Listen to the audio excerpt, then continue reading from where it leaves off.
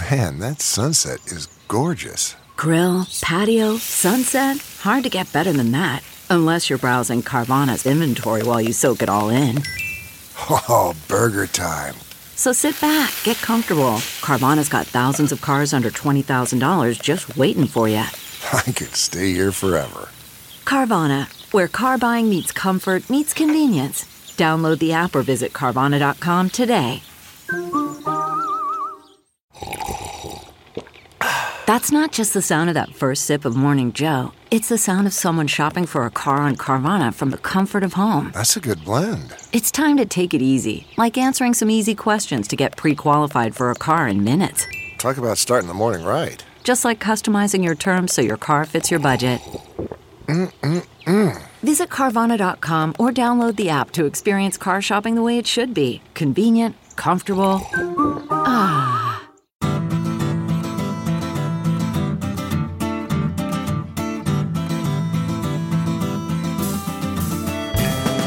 Welcome to the Sinica Podcast, a weekly discussion of current affairs in China, brought to you by The China Project. Subscribe to The China Project to get the early release, ad-free version of this podcast every week.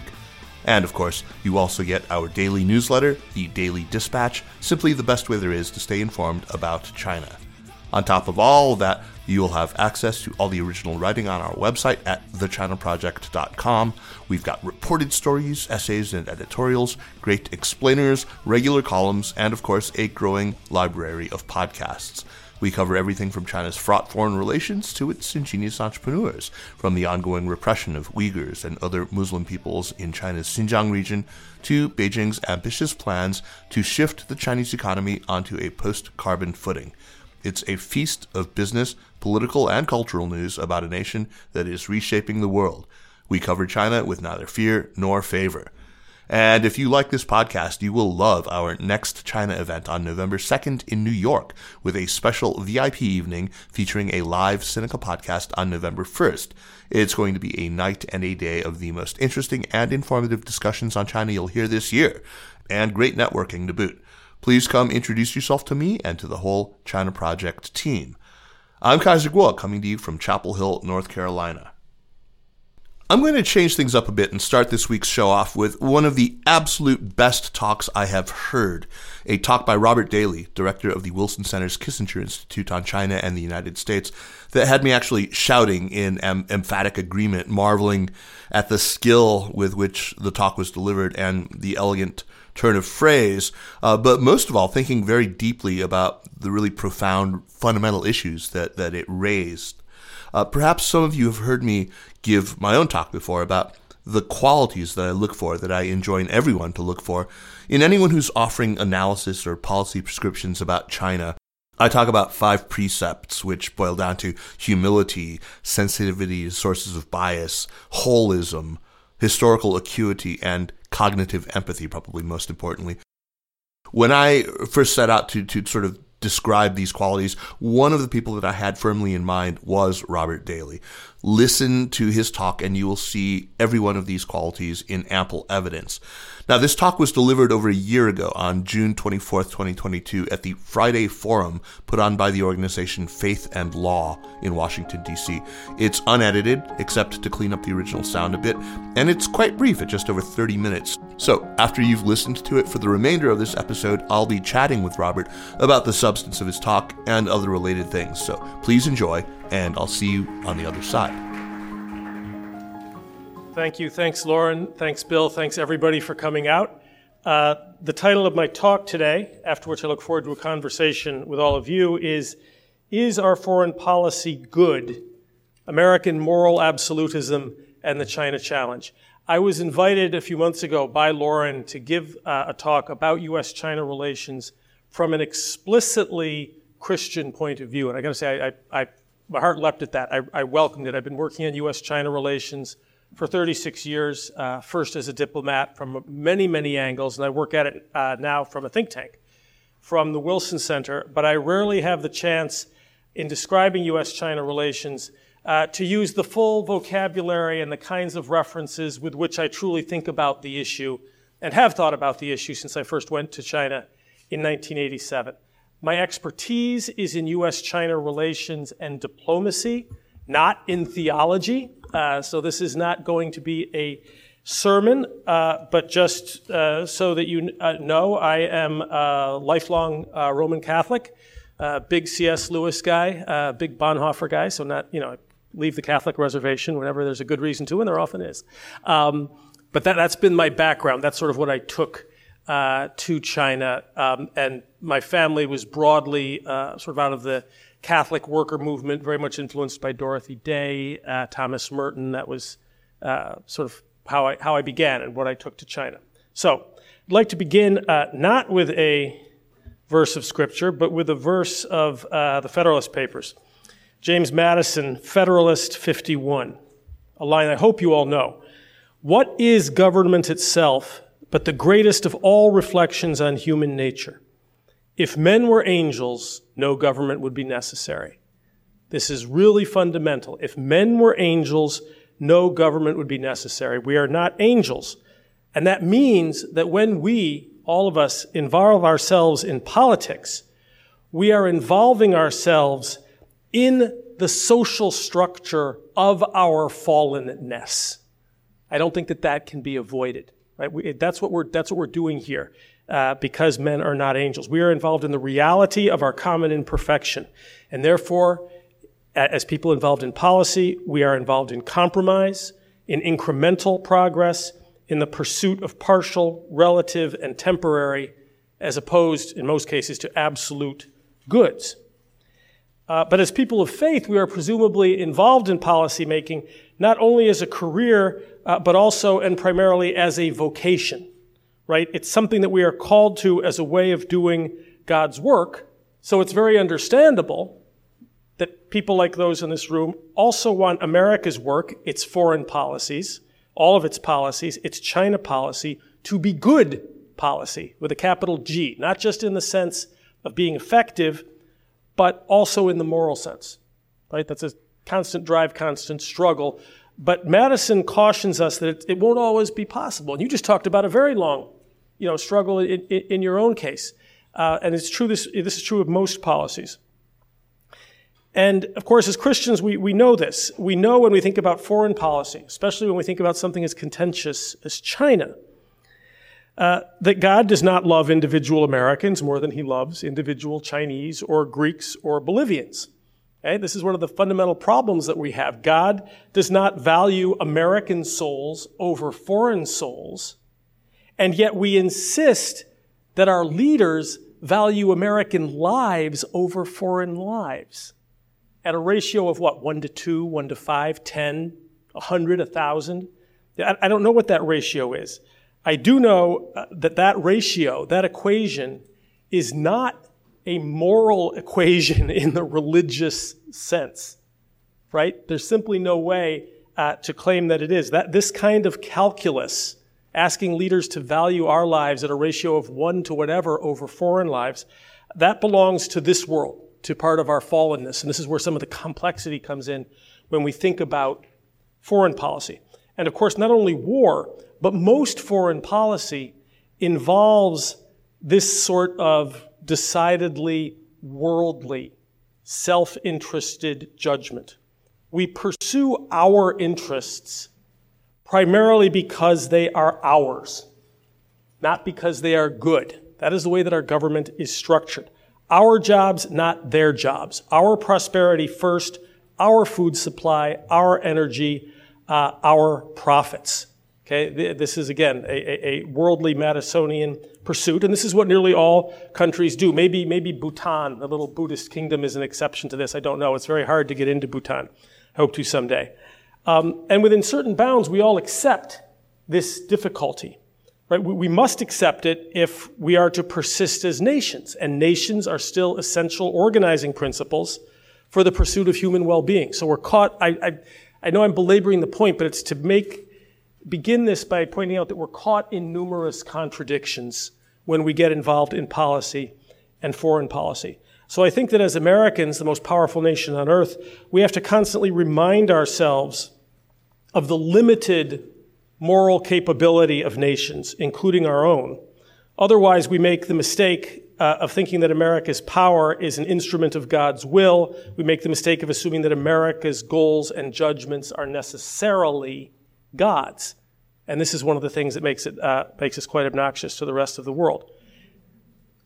Of course, at the same time, and this is, I've been struggling with this in China, most of us do believe that the United States, while not consistently or wholly good or uniquely good, I think most of us believe strongly that the United States, at the very least, is relatively good, some of the time, in extremely important ways, and in ways that should be preserved and advanced and emulated. I assume that most of us are committed to some version of that, and I am too. I believe this, and I believe it these days, especially with reference to China and our looming competition in some respects. And so again, we believe that, but as Christians in the most powerful country on earth, we have to approach this belief in American virtue, I would say, with humility. Remember what John Adams said: power always thinks it has a great soul and vast views beyond the comprehension of the weak, and that it is doing God's service when it is violating all of his laws. Okay? This is tricky. We can't wish that away, but awareness of these American tendencies that seem prideful and hypocritical, awareness of that can't prevent us from entering into all international conflicts. In The Irony of American History, if you haven't read it, I recommend you read Reinhold Niebuhr's great book. Niebuhr put it this way. He said, we take, he's writing here as an American and as a theologian and as an expert in foreign policy. Niebuhr said, we take and must continue to take morally hazardous actions to preserve our civilization. We must exercise our power. But we ought neither to believe that a nation is capable of perfect disinterestedness in its exercise, nor become complacent about a particular degree of interest and passion which corrupt the justice by which the exercise of power is legitimized. So a warning from Reinhold Niebuhr. So what does this have to do with China?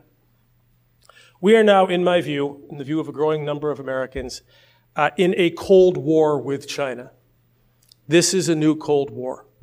It brings me no pleasure to say that. I'm not prescribing it. I'm not happy about it. This is a description, not a prescription. This new Cold War will likely last most of the rest of most of our lives.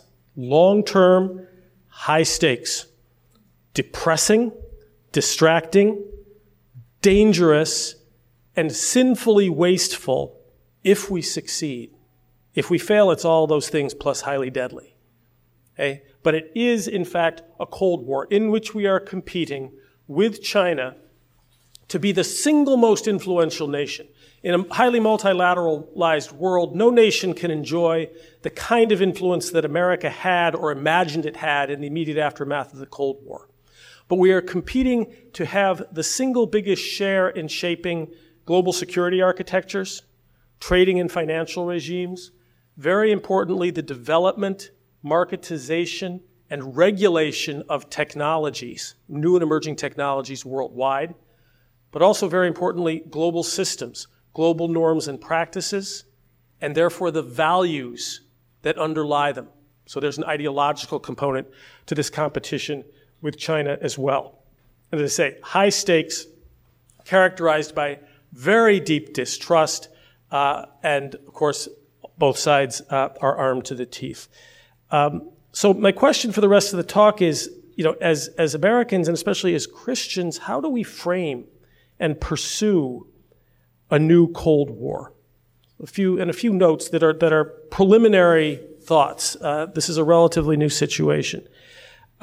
First, of course, we are commanded to approach the other, in this case China, not only with strategy, but with love, with empathy, an honest attempt at understanding the other and what China wants and how it sees itself. We have to begin here. We tend to begin in American foreign policy in the wrong place. What do we want this country to do? That's the wrong first question. The first question is, why does this country desire what it desires, believe what it does, and value what it does? based on its own experience. We have to begin with that. Otherwise, we end up in the situation we're in now with China.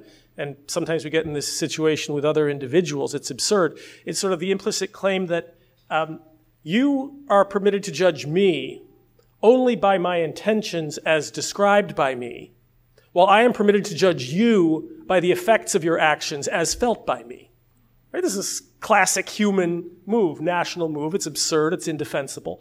And so you have to begin in an attempt to understand. So, coming to China's point of view and dealing very quickly in broad strokes, China tends to say, all we're doing is pursuing what is best for China, which is what all nations do. And from China's point of view, this is largely correct, right? China desperately poor until very recently. They have gone, my mother-in-law was in Beijing, she turns 90 this year. She was born into truly medieval poverty, the daughter of a rural northern Chinese blacksmith who was born running away from the Japanese invaders, illiterate.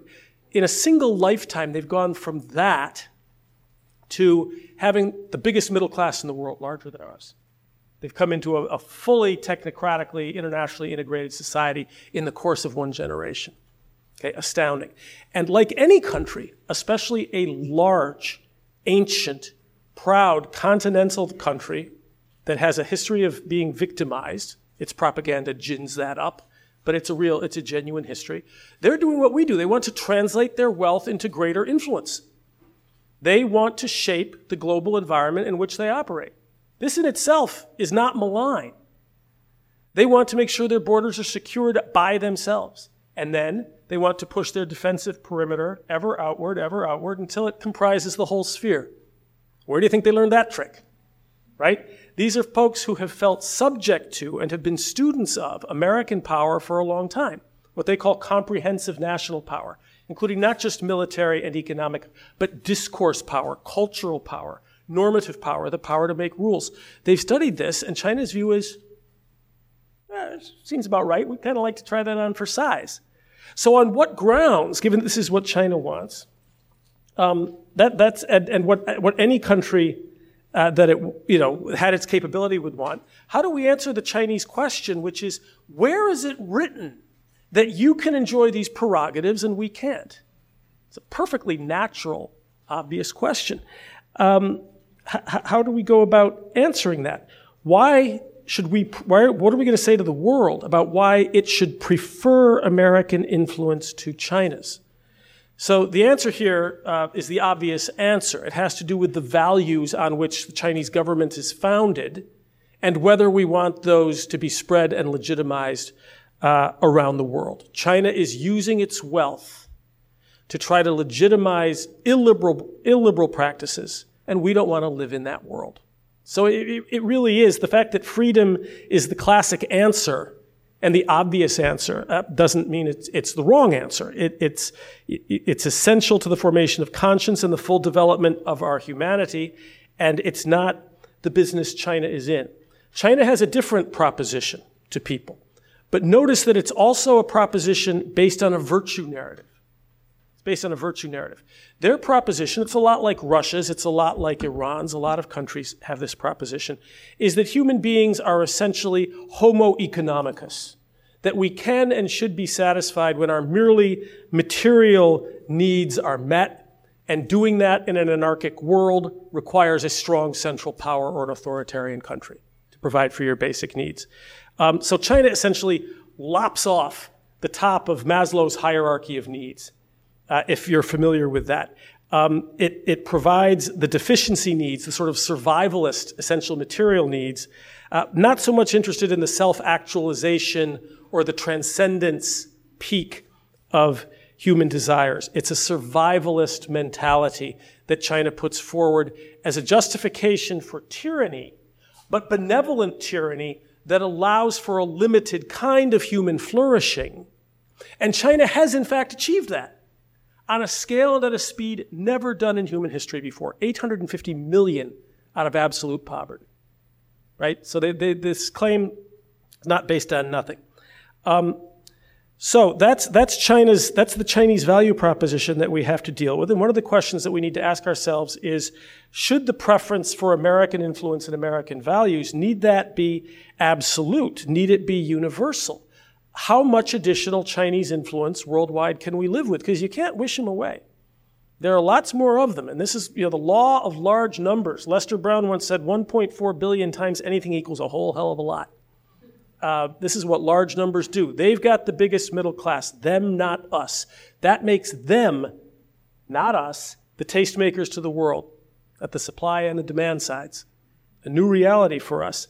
And that would be true even if it wasn't a Communist Party dictatorship. So how much Chinese power can we live with? We have to, I think, be reflective and open to change ourselves, and we have to see one final thing from a Chinese point of view, and this is the great irony of American foreign policy. We preach a certain gospel to the world that has to do with free markets and liberal democracy, small l, small d, transparency, representative government. And we preach this gospel for essentialist reasons. We say this is the best form of governance because it most fully and accurately reflects our humanity and human needs. And then we add, as a bonus, it also makes you a lot of money, right, on the sides. So the irony of American foreign policy is, if our prescription for human flourishing is correct, and if China adopted it whole hog, they surpass us in every index of power and influence even faster. And how do we feel about that? This is where the Chinese ask reasonably, you say you're about your principles, but you're really about your power. You don't want to be surpassed by anybody. And you grasp on the fact that we're led by a communist party, but you just want to be number one. I wish I could look more of my Chinese friends in the eye and tell them with complete conviction that no, you're wrong about that. It's our principles, not our power. I'm not so sure that's true. They're very aware of the question. So how do we wage this Cold War? Just a few quick things. One, we need to be clear about the moral component, about the essential difference between a freer, more liberal, and a vastly less free, less liberal world order. China is moving from authoritarianism to techno-totalitarianism. And it's finding various ways to spread that. And yeah, that's a fight. We know it's something that we don't want. So we need to be clear about the moral component, but we don't want to over-moralize it, which we almost always do. We use too much normative language about who is good and who is bad. And we have to be very careful about this normative language, especially in the international sphere. I think we use it too much domestically as well, because it's easily hijacked by demagogues and absolutists. It tends to blind us to the kind of self-awareness that we should have, to the plank in our own eye when we're lecturing to China. And there are lots of planks in our eyes. It tends to blind us to cultural complexity, to the fact that China, again, has its own virtue narrative, to the fact that it's home of one of the world's greatest and most ancient ethical traditions. It's not a religious tradition. China is alone among the ancient great civilizations in that it never had a native doctrine of personal salvation. China never had it. The idea that our job on this earth is to live in such a way that we achieve some kind of transcendence. This idea comes into China only with Buddhism, about 200 AD. China never natively had the idea of a personal creator God, some all-powerful being that wills us into existence. That was foreign to China. It's very this worldly. Always has been. It begins with the facts of the everyday, but it does have an ethical tradition that it's articulated upon that. There's no notion of original sin in China. This was a real stumbling block for the missionaries because the gospel doesn't make sense without the prior aspects of the Mosaic tradition. You have to have a fall and the notion of original sin for the gospel to make sense. When a lot of the early missionaries went to China and said, you're forgiven for your sins, the answer is, you're a rather grim character. What are these sins you speak of? What are you talking about? The Chinese education begins with 人之初性本善. Mankind, from his inception, is by nature basically good. Confucius and Mencius then teach that education, which is primarily moral education, is then needed to get people to admire and pursue the good. But it experiences itself as an entirely complete, sufficient ethical tradition, and we need to understand it if we're going to have an effective China policy. And then there's the problem Bill and I were talking about beforehand, the problem of consistency. When George Kennan wrote about morality in foreign policy, he said, if there is such a thing as morality in foreign policy, then one of its hallmarks must be consistency. We get somewhere between a D- and an F on consistency. So we have to be careful of this very strong normative language. Preaching internationally rarely works. The America, with all of its power, adopting the position that we are the good, you are the unenlightened, and therefore you need to listen. Preaching doesn't work. Even Desmond Tutu of South Africa criticized it. His great line, when the missionaries first came to South Africa, they had the Bibles and we had the land. They said, let us pray. And we closed our eyes. When we opened our eyes, we had the Bibles and they had the land. This has been the experience of quite a bit of the rest of the world, and we have to be cognizant of that. And then lastly, this normative language, bad China, is extremely dangerous for our Chinese American and Asian American brothers and sisters. It has been a spur to an increase in anti-Chinese and anti-Asian American racial violence over the past several years, and it's likely to remain so. So our diplomacy, I think, realizing this during the Cold War, again, and we need to be strong about what we stand up for, needs to be presented as an invitation to other nations to work together to more fully realize our common human potential. We need to be talking about human problems, not just American virtues. Preaching about American virtues immediately invites an examination of American vices, American failings. How could it possibly be otherwise? And that's a long list, and it tends to be counterproductive. So don't over-moralize. 2, don't over-militarize. It's a Cold War with China. We've done AUKUS. We've strengthened the Quad. We've got the biggest defense budget ever. And now we've also convinced NATO that it has a China aspect to its mission. What does it say about us? That the military aspect of this competition is the easiest for us to do, despite the fact that it's the most expensive and the most escalatory. Oh, no, we couldn't possibly do a free trade agreement. We couldn't do CPTPP. That's beyond our means. But we can fund a new, generation of bombers, right? We couldn't possibly fund more diplomats at the State Department. That doesn't make sense. But we can expand the military budget. And I think that as Christians in the policymaking community, we've got a special obligation to ask these questions. And I'm not saying that AUKUS or the Quad or any of these are wrong themselves. It's a question of balance and proportionality. They're not matched by efforts on the economic side, on the provision of public goods, and on the diplomacy side. The military-industrial complex is alive and well. Remember Dwight Eisenhower, his Cross of Iron speech. Eisenhower himself said that every gun that is made, every warship launched, every rocket fired signifies, in the final sense, a theft from those who hunger and are not fed, those who are cold and are not clothed. We're heading for a resurrection of mutually assured destruction, which some of us grew up in. I remember first grade duck and cover drills. Others of you may. Mutual assured destruction is coming. We have to ask, is it fundamental, is it moral to build machines designed to destroy humanity and all the world and threaten people with the use of them, never intending to, hoping not to, while not taking care of a lot of the problems we face domestically and internationally? Who is going to ask that question? I'm not saying there's a clear answer. It's a complicated discussion. This is not a slam dunk, but the question isn't being asked. We are galloping toward a return to doctrines like mutually assured destruction without asking these difficult questions.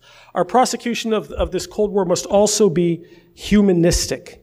And what I mean by that is there's a key question. We don't want China to be the primary shaper of global order. China bases its claim to be able to do that on its own development. So you have to ask the question, do we kneecap China's development? Right? Can we kneecap China's development? The Communist Party probably comes down if you have high unemployment concurrent with high inflation and a collapse in the housing market. Okay, that's interesting. People in Washington are asking whether maybe we do something about that. But there's a question that we in this room, have to ask. Is it permissible in a Cold War, a struggle short of armed conflict, to deliberately harm the well-being of 1/5 of humankind? That's what those policies mean. Policies to slow China's growth, to spur domestic unrest, to perhaps erode or collapse the Communist Party involve our deliberately harming the welfare of 1/5 of humankind. Are we down for that? Again, I don't mean to ask that as though the answer is immediately obvious, but I hope the question is obvious. I hope it will be asked.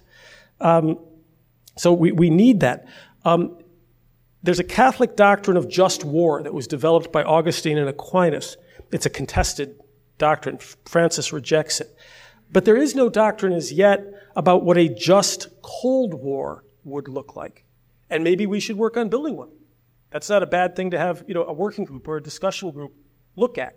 There's no just Cold War doctrine. I think we might need one. A just war in the standing doctrine has to satisfy 6 conditions. It must be for a just cause. Note subjectivity. It must be lawfully declared by a lawful authority. The intention behind the war must be good. Not just that our goal is good, but the heart with which it is pursued must also be a moral or a good one. Again, note creeping subjectivity. All other means of resolving the problem should be tried first. Have we done that with China? There must be a reasonable chance of success. And the means used must be in proportion to the end sought. So this question of proportionality has another aspect. To go back to Eisenhower's warning about basically guns and butter. If we pour too many of our resources into competition with China, what priorities are we going to neglect domestically where that money could go? And what priorities are we going to neglect internationally? And one of the things that characterizes this era is that we face a number of concurrent epochal changes that really fundamentally change the way we think. China is one of them. I believe that China is our greatest geostrategic challenge. But in this era, is our greatest geostrategic challenge the greatest challenge that we face overall? Global warming, loss of biodiversity, globalization of supply chains, of pathogens, of information and ideas, of refugees, globalizations of the negative impacts of the rich-poor disparity, right? The emergence of new technologies that we don't understand. All of these things require our attention, both as a policy and as a moral matter. If we put this all into mutual assured destruction with China, what are the opportunity costs? And then lastly, I think, and again, as Christians involved in these very complicated questions, we have to act in fellowship with other nations. In fellowship with other nations. We should attend to their judgments, including their moral judgments and including their judgments of us. So I will close with Federalist 63, Madison again, on this very important question of other countries. He wrote, "An attention to the judgment of other nations is important to every government for 2 reasons. The one is that independently of the merits of any particular plan or measure, it is desirable on various accounts that it should appear to other nations, meaning our policy, as the offspring of a wise and honorable policy. The second is that in doubtful cases, particularly where the national councils may be warped, meaning our politics, where our politics may be warped by some strong passion or momentary interest, the presumed or known opinion of the impartial world may be the best guide that can be followed. What has not America lost by her want of character with foreign nations? And how many errors and follies would she not have avoided if the justice and propriety of her measures had in every instance been previously tried by the light in which they would probably appear to the unbiased part of mankind?" A growing number of countries in the world share our concerns about China. Not because of our diplomacy, but because of China's actions and what China does and the supreme self-regard with which it acts. But other nations that are willing to work with us in some ways about China don't share our moral absolutism or our strong binary framing of U.S.-China relations. And I think that it would behoove us to be sensitive to that and also to be sensitive to the fact that China is still changing. The story of modern China is a story of change on a scale and at a speed unprecedented in human history. It's not written. It's not a monolith moving in one direction. And of course, we are changing as well. We likewise are fragile. We likewise are challenged.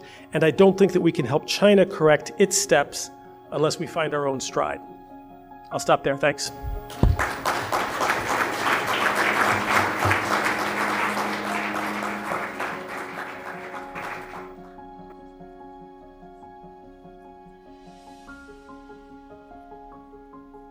Robert Daly, thank you so much for taking the time to join me at last on Sinica. I have waited a long time to finally get you on the show. Well, it's good to be with you, Kaiser. I have been listening, and I know we've talked about doing this, and I'm very glad that we finally found the time. Indeed. And I'm really glad that I was able to do this around this talk of yours, which just really floored me.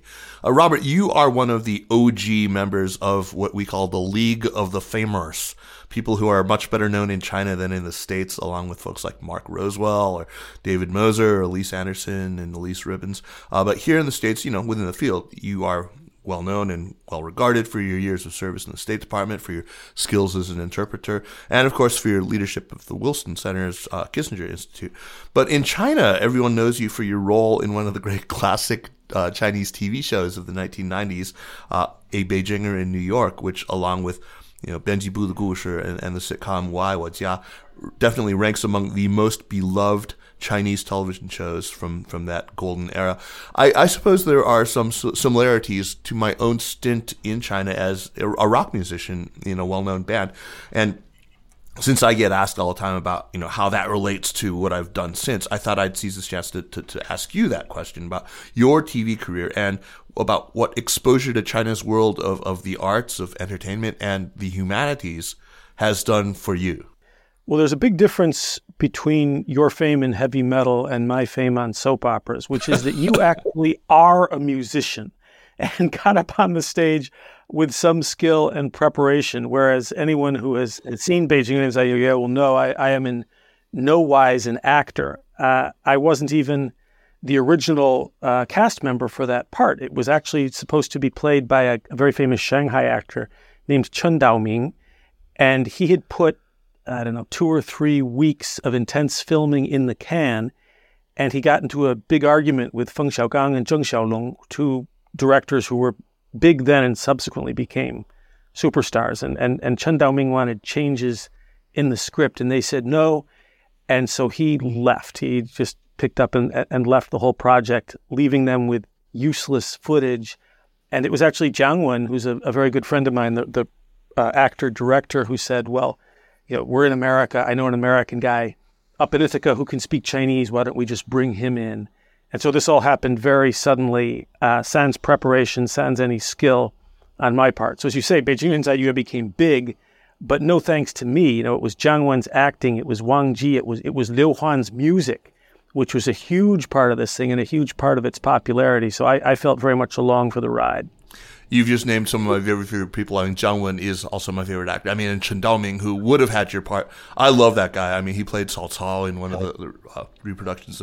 Yes. And Chen Daoming was actually my father-in-law's roommate for a while. They were both actors. He's a marvelous actor. And the issue was that his wife, who was a famous news presenter, was supposed to play the number 2 female lead. And he said that the script really wasn't fair to her. I think he was correct. And he asked them to change it, and they wouldn't do it. So both of them left. So they grabbed Yan Xiaopin and me. We were both brought in on the spur of the moment to play those roles. I don't think Chen Daoming's analysis was wrong, but this was also the first time that the Bank of China had made a U.S. dollar loan to a Chinese filming crew to go overseas. So it was a big deal in that way. And they had what in today's terms is no budget. So Chen Daoming actually wasted a lot of their time as well as money. It worked out well for Yan Xiaopin, and in a way it worked out well for me, but it wasn't their idea to have me in the first place. That backstory aside, though, I did ask you about, what this has actually done for your future career, because I suspect there probably is some linkage. Well, there are some. It's been a very, very good icebreaker in that almost all of the Chinese leaders and most of the people in China who are at this point, 45 and above, watched it. They've seen it. So When I come into the room, they feel like they know me and they feel like they're over a hump and there's something to talk about and I can speak Chinese. So it's been a very good icebreaker that way. In the long term, I think that the biggest benefit for me was actually working in a Chinese danwei, Right. subject to Chinese authority every day. This is very different than the way I started in China, which was, working in the American embassy, looking at China sort of as studied object rather than as lived subject. But when your boss is Chinese, and you've had this experience too, when you're subject daily to Chinese authority and you're working in a Chinese work culture, it sort of rocks your world, and it gives you, I think, insights into China that you wouldn't otherwise have. Absolutely. One of the other bosses that you've had was also born in China, but is not himself Chinese, Stapleton Roy, J. Stapleton Roy, Stape, who left you to fill very, very big shoes at the Wilson Center at the Kissinger Institute. Can you talk about what it's been like to work with him over the years, what role he's played in shaping your own views about the United States and China and their fraught relationship? Sure. I should acknowledge that I had another Chinese-born boss, which is Jim Lilly, when I was at the embassy before Stape. But, with Stape founded the Kissinger Institute, and then through a process that was opaque to me and lasted a year, I came in as his successor. Fortunately, he then stayed on as a distinguished fellow for another 8 years. And what this meant for me was that, unlooked for and undeserved, I suddenly had a daily masterclass from Stape. And the subject of that masterclass was not only China and U.S.-China relations, but it was also diplomacy as such, what diplomacy meant, what it could and should be, and Stape often lamenting that it no longer seems to play as big a role in our approach to China. And what Stape taught me, it was something that I in part knew, but I hadn't articulated it, I hadn't quite known how important it was, is that when you look at China, you don't begin by asking, what's wrong with them or what do we want them to do, which is where we usually start with American foreign policy. You begin by asking who they are, what they've been through, why they believe what they believe, whether you agree with them or not, where this comes from. You study their history, you study the language, and then you start to think about how to speak with them and how to find common ground if you can. And this was his constant text, and his illustrative examples came from the entire history of the modern relationship, and they actually went back to the pre-modern side. His birth in Nanjing, his fleeing Nanjing ahead of the rape of Nanking in 1997. 1937, right. Then having a lot of elementary schooling in Chengdu. He met John Leighton Stewart, later on. He went to the Shanghai American School. And so, as I say, it was a master class in middle age, which most people don't get. I'd had a number of very influential mentors, I hate that word, but a number of scholars who were important to me when I was in college, especially Raymond Carver and Toby Wolfe. I wrote short stories under their guidance, and they had been major figures in my development. And then suddenly, boom, say at age 51, Stape Roy. And so I think that it helped deepen my own commitment to approaching China from a historical, cultural point of view, and from always trying to include, insofar as we can, the Chinese point of view. And sometimes it still remains a little bit opaque and muddled to me, but you at least begin there. Right. I think he's a paragon of the exercise of cognitive empathy. Just marvelous, man. Well, I would say more nice things about him, but I'm afraid that somebody might actually share this recording with him, and he would be appalled if we were too lavish in our praise. Okay, well then I'll ask you, maybe to channel him before we move on. How was he feeling about the state of the bilateral relationship? How has he been feeling about that for the last couple of years? And how did he apportion, this is a crude way of putting it, but apportion blame? I mean, I've always found him to be one of the American diplomats who can really turn the lens on ourselves and our behavior and speak very candidly about what we might have done to cause some of the behavior that we now object to so strenuously. Right, and it's that ability that sometimes of Stape's that makes it hard to know how he apportions blame. I think that blame is a word that he probably wouldn't want to use, right. And I wouldn't want to speak for Stape, who can speak for himself. But you're right that he has certainly been, I think it's fair to say, appalled by an American rhetorical approach to China that was devoid of any introspection or knowledge of our own history and the history of the relationship. The fact that we often proceed in a very moralistic preaching way, despite, both our past and our ongoing sins, I think is an embarrassment to him. And I think it's also fairly safe to say that he has been very concerned by a loss of historical knowledge about the foundations of and the rationale for the relationship. In particular, we began to see, with the Trump administration, this narrative that engagement was always a sucker's game and a massive mistake, and that we got played.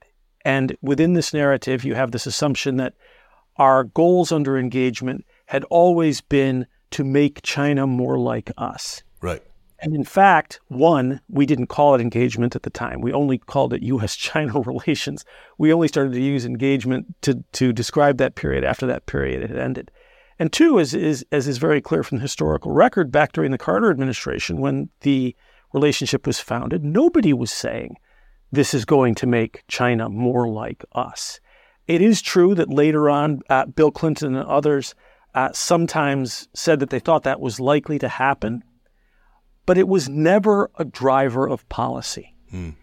And so that narrative, that really twisting of the historical record with engagement by, sort of the emergent hawkish group that now has the megaphone on U.S.-China relations. I don't think that the Biden administration itself buys into this ahistorical version of engagement. I can't tell that they have much interest in that argument one way or the other. But certainly on the hawkish side, engagement is seen as this hopeful kind of airy-fairy, limp-wristed, hippie optimism, which has now been trampled into the dust by, Xi Jinping's China. Right. And that's just false. And certainly Stape was one of the people who was continually making that case over the past several years. Several of the themes that you brought up in talking about Stape's thinking in recent years really lead us directly into the talk that we're going to focus on for the rest of our hour here. Our listeners have just taken that in. Before we get to the actual substance of it, though, tell me why it is that these days these ideas of yours, which have clearly been gestating for a very, very long time, could only find expression, at least where you are in D.C., in a forum like Faith and Law. Why did you need to give that talk there? Well, yeah, that's a very good question. And just to be clear, nothing that I said in that talk, from my point of view, is either new or surprising. It just isn't very often said in the mainstream dialogue about our policies in China. And my view on this is maybe a little bit idiosyncratic, but one, as is often remarked, concerns about what we call our security now dominate all discussion about China. And also that discussion about China is carried out by people who are, I think for the most part, well-meaning, patriotic, doing what they think is best for the country, but whose educational background, and I'm getting into tricky territory here, but is primarily in political science or IR theory. Right. Or they come out of some version of, the military-industrial complex and have lenses of that kind. But it's largely that, you have this only poli-sci and IR lens on the relationship. And those lenses, those disciplines, have a limited aperture and a limited vocabulary. And you and I have spoken about this before. The proposition in Washington now is that China is a security threat to the United States, full stop. Right. The approach I try to take is that China is a complicated human proposition under any circumstances, an increasingly worrisome aspect of which is a security threat. But it's the broad lens, it's the humanistic lens that needs to be the frame for this relationship. But that is largely a foreign idea to the realist school of foreign policy, which says that the basic actors are power maximizing nation states. That's right. And that's where everything is reducible to. And I don't understand that. It's not just that I reject it. I don't understand how that view came about. To me, international affairs can only be understood, they're only coherent, as a subset of human affairs. And so a cultural lens, a moral lens, a historical lens, a humanistic lens have to be employed. And we do employ them in universities and in disciplines and departments all over America. But within Washington, that vocabulary, those tools, those ways of understanding are not very often employed. And this is not, I don't mean to be criticizing my many colleagues, in the China field, whatever that's supposed to mean. I'm very lucky to work with the many very dedicated, thoughtful people that I work with in other think tanks. I learned a lot from them, and they have my highest respect. But I have found in Washington that there's just a limited, inadequate aperture, and that was true even before everything became dominated by concerns about security. Right. Yeah, I suspect you could have done a secular version of this talk. In fact, many of the people who you quote, and you pepper this with fantastic quotes, are from that kind of secular pantheon of America's founding heroes. There are, quotes from Madison in the Federalist Papers, as you've all just heard, from Dwight D. Eisenhower later on. But the one that I think really anchors the talk is from this letter that John Adams wrote to Thomas Jefferson in February of 1816, where he says, "Power always sincerely, conscientiously, and de très bonne foi, in good faith, believes itself right. Power always thinks it has a great soul and vast views beyond the comprehension of the weak, and that it is doing God service when it's violating all his laws." That's the crux of it, it seems. That's the fundamental issue that you're wrestling with in this talk. When it comes to China, what has happened in our relationship to cause you to really question whether our policy, which we inevitably think is good, capital G good, is actually good? What triggers this in you? Well, I think primarily it is a willingness to put preparation for war first and foremost. Right.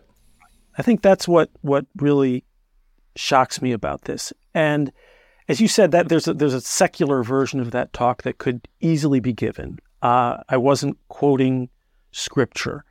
I was upfront about some of my influences from Catholic and Christian thinkers, but there could be a secular version of that. And we have moved very quickly to arming up and to consideration of war merely as a question of our security.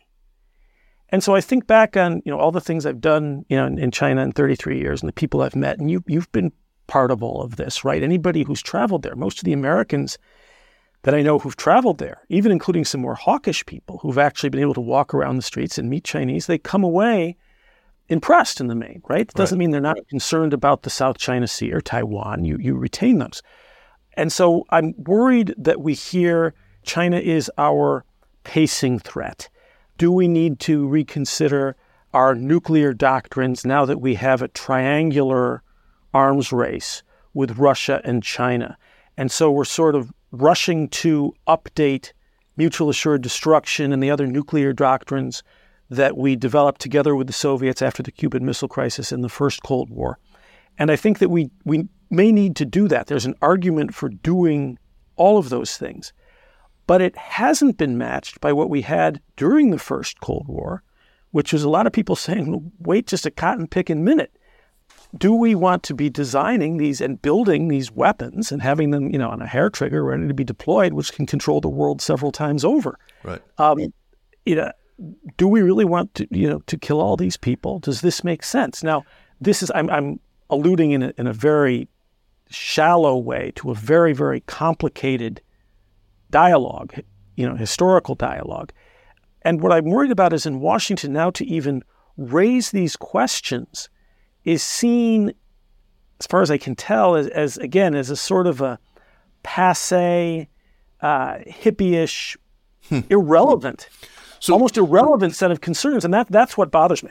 Well, one of the most powerful moments, I think, in the talk was, I mean, just along these lines, it's when you asked, what does it say about us that the military aspect of this competition is the easiest for us, despite the fact that it's the most expensive and the most escalatory. So what does it say about us? When you have said this, as I hope you have, as I'm sure you have to our more hawkish friends, there in D.C., what is their response? I mean, do they not see that that there's this guns and butter trade-off, that we're not training up a new corps of diplomats, that that our first move is always the military one? Why? So the primary, again, first, this often isn't questioned because the situation is presented as urgent, right? Yeah. But we have a pacing threat. And then I also hear from people, and I think this is true, and I think they're well intentioned, is that we know all about that. We've thought about that, but we're now at a point where, knowing that, we've gamed it out and we have to make certain moves. And my response to that is, well, if you think about it so always, why do you mention it so never? Right? Why is it not in the public discourse? And even in sort of mainstream papers, we read about rearmament or the reemergence of MAD, and it's presented to us merely as a series of facts and statistics. And we don't have the voices that we had during the first Cold War, which say, is it moral to create weapons, to threaten to use them? You can give a strategic reason for that, but we're in a position, perhaps, let's say that it's correct that we have to have nuclear weapons. And all of us, you and I, most of the people listening to this, were born into a world in which they already existed. So the question of whether to develop them is gone. We still need a dialogue in which we say, having these things may be a strategic necessity, but it's a moral tragedy. And we need to frame it that way. And the tendency in the United States, because of our own moral absolutism and self-regard and self-certainty, which I talked about in that speech as well, we tend to say, okay, well, if these are a strategic necessity, therefore they're also a moral good because we're doing it. Right. And I think that what we need is a discourse that says they may be a strategic necessity. We need to continually revisit that. But there's still a moral tragedy, and we need to keep that first and foremost as well, or we're simply going to have the wrong guides to the development and use of these. So part of what I was trying to do was simply reintroduce that element into the discussion. So far, I haven't really seen any echoes of that. We will come back to the embryonic form of Robert Daly's doctrine of a just Cold War and talk about things like, kneecapping China and its technology, which you do talk about. But let's go back. I want to understand better sort of your own foreign policy doctrine as you've come to develop it, because it sits somewhere. It obviously is. As you point out, we can't allow our ability to exercise empathy to completely paralyze us. I mean, I actually do find myself being able to turn the chessboard around and see things from the other side, and I can play myself kind of to a stalemate where I sometimes feel like, right, am I actually in danger of losing a moral compass here? Am I so reluctant to judge and to act now because of this commitment to exercising empathy that I'm ineffective? And so you wrestle with this as well. Yours is a very different calculus, obviously, from the so-called IR realists. We've just talked about them, these people who would silence our conscience entirely and act only according to our national self-interest. But it's also very different from the so-called liberal interventionists who are, very eager to use American power, even lethal American power, in the service of what they see as good. So I know it's a huge question, but how do you come to your policy preferences? I mean, do you have some kind of a rule of thumb, a kind of test, or do you just trust to intuition? I mean, is this when you have to turn to the Almighty? Well, yeah, it's more the latter. I don't think I have a doctrine, but I have certain dispositions. And, to answer these huge questions, you do need, whether it's a personal philosophy or an ethics or a religion, different people come at it equally effectively from different angles. But one of the things that we have to keep track of, and it's odd to me that a lot of the most hawkish rhetoric that we hear from, American, mostly people on the Hill, but you hear it from other places, also comes from people who are very, very publicly and emphatically committed Christians. Right. Right. And so that's actually, this is a little bit of a sidebar. This isn't at the mainstream of American diplomacy, but I think it's worth noting. And obviously, if you really are coming at this from that as a committed Christian or a committed Jew or a Muslim or even an ethical atheist for that matter, as you said, there's a secular version of this talk. The Chinese are first and foremost our neighbors, right? And the Christian doctrine here couldn't be clearer. Right. That you are to love your neighbor. And that doesn't mean that if your neighbor is beating his children, you don't call the cops. Yeah, you do. And if your neighbor is building his garage on your property, you may take him to court or knock down his garage with a sledgehammer, right? Two transparent metaphors just now. But. Right. So it's just, that is the piece that seems to be missing from this. But again, it's not that I'm guided. I don't have a doctrine to this. I'm just constantly aware of what is missing in our rhetoric. And I guess part of it too is because all this time in China, while there are very real problems in China, and we have a real, there are challenges, and I think what can legitimately be called threats coming out of China, there is also a tremendous amount to admire and love there. And that's a daily lived reality for many Americans, certainly Chinese Americans, but not only Chinese Americans. And so that needs to be continually brought into the discussion somehow. And the difficulty I've had in Washington is finding that bridge. How do you make that kind of vocabulary relevant to the security vocabulary? And I frankly haven't found a very good way to do that. I've failed in that. As soon as you make these points, you're taking yourself out of the ballgame. And this is an ongoing frustration. I don't know how to come at it. Yeah. So the whole interplay between religion and foreign policy is a huge topic. I mean, we could explore that for hours, but it's probably too much to tackle in the time that we have. But I do want to ask you a couple of things about U.S. policy, about Christianity and China. How much does Christianity affect the conduct of American policy when it comes to China? How much does it shape American public attitudes toward China? Because I think back to, coming up and reading, John King Fairbank, for example. He has this book called China Watch, where he wrote about cowboy and missionary attitudes and the special relationship with China.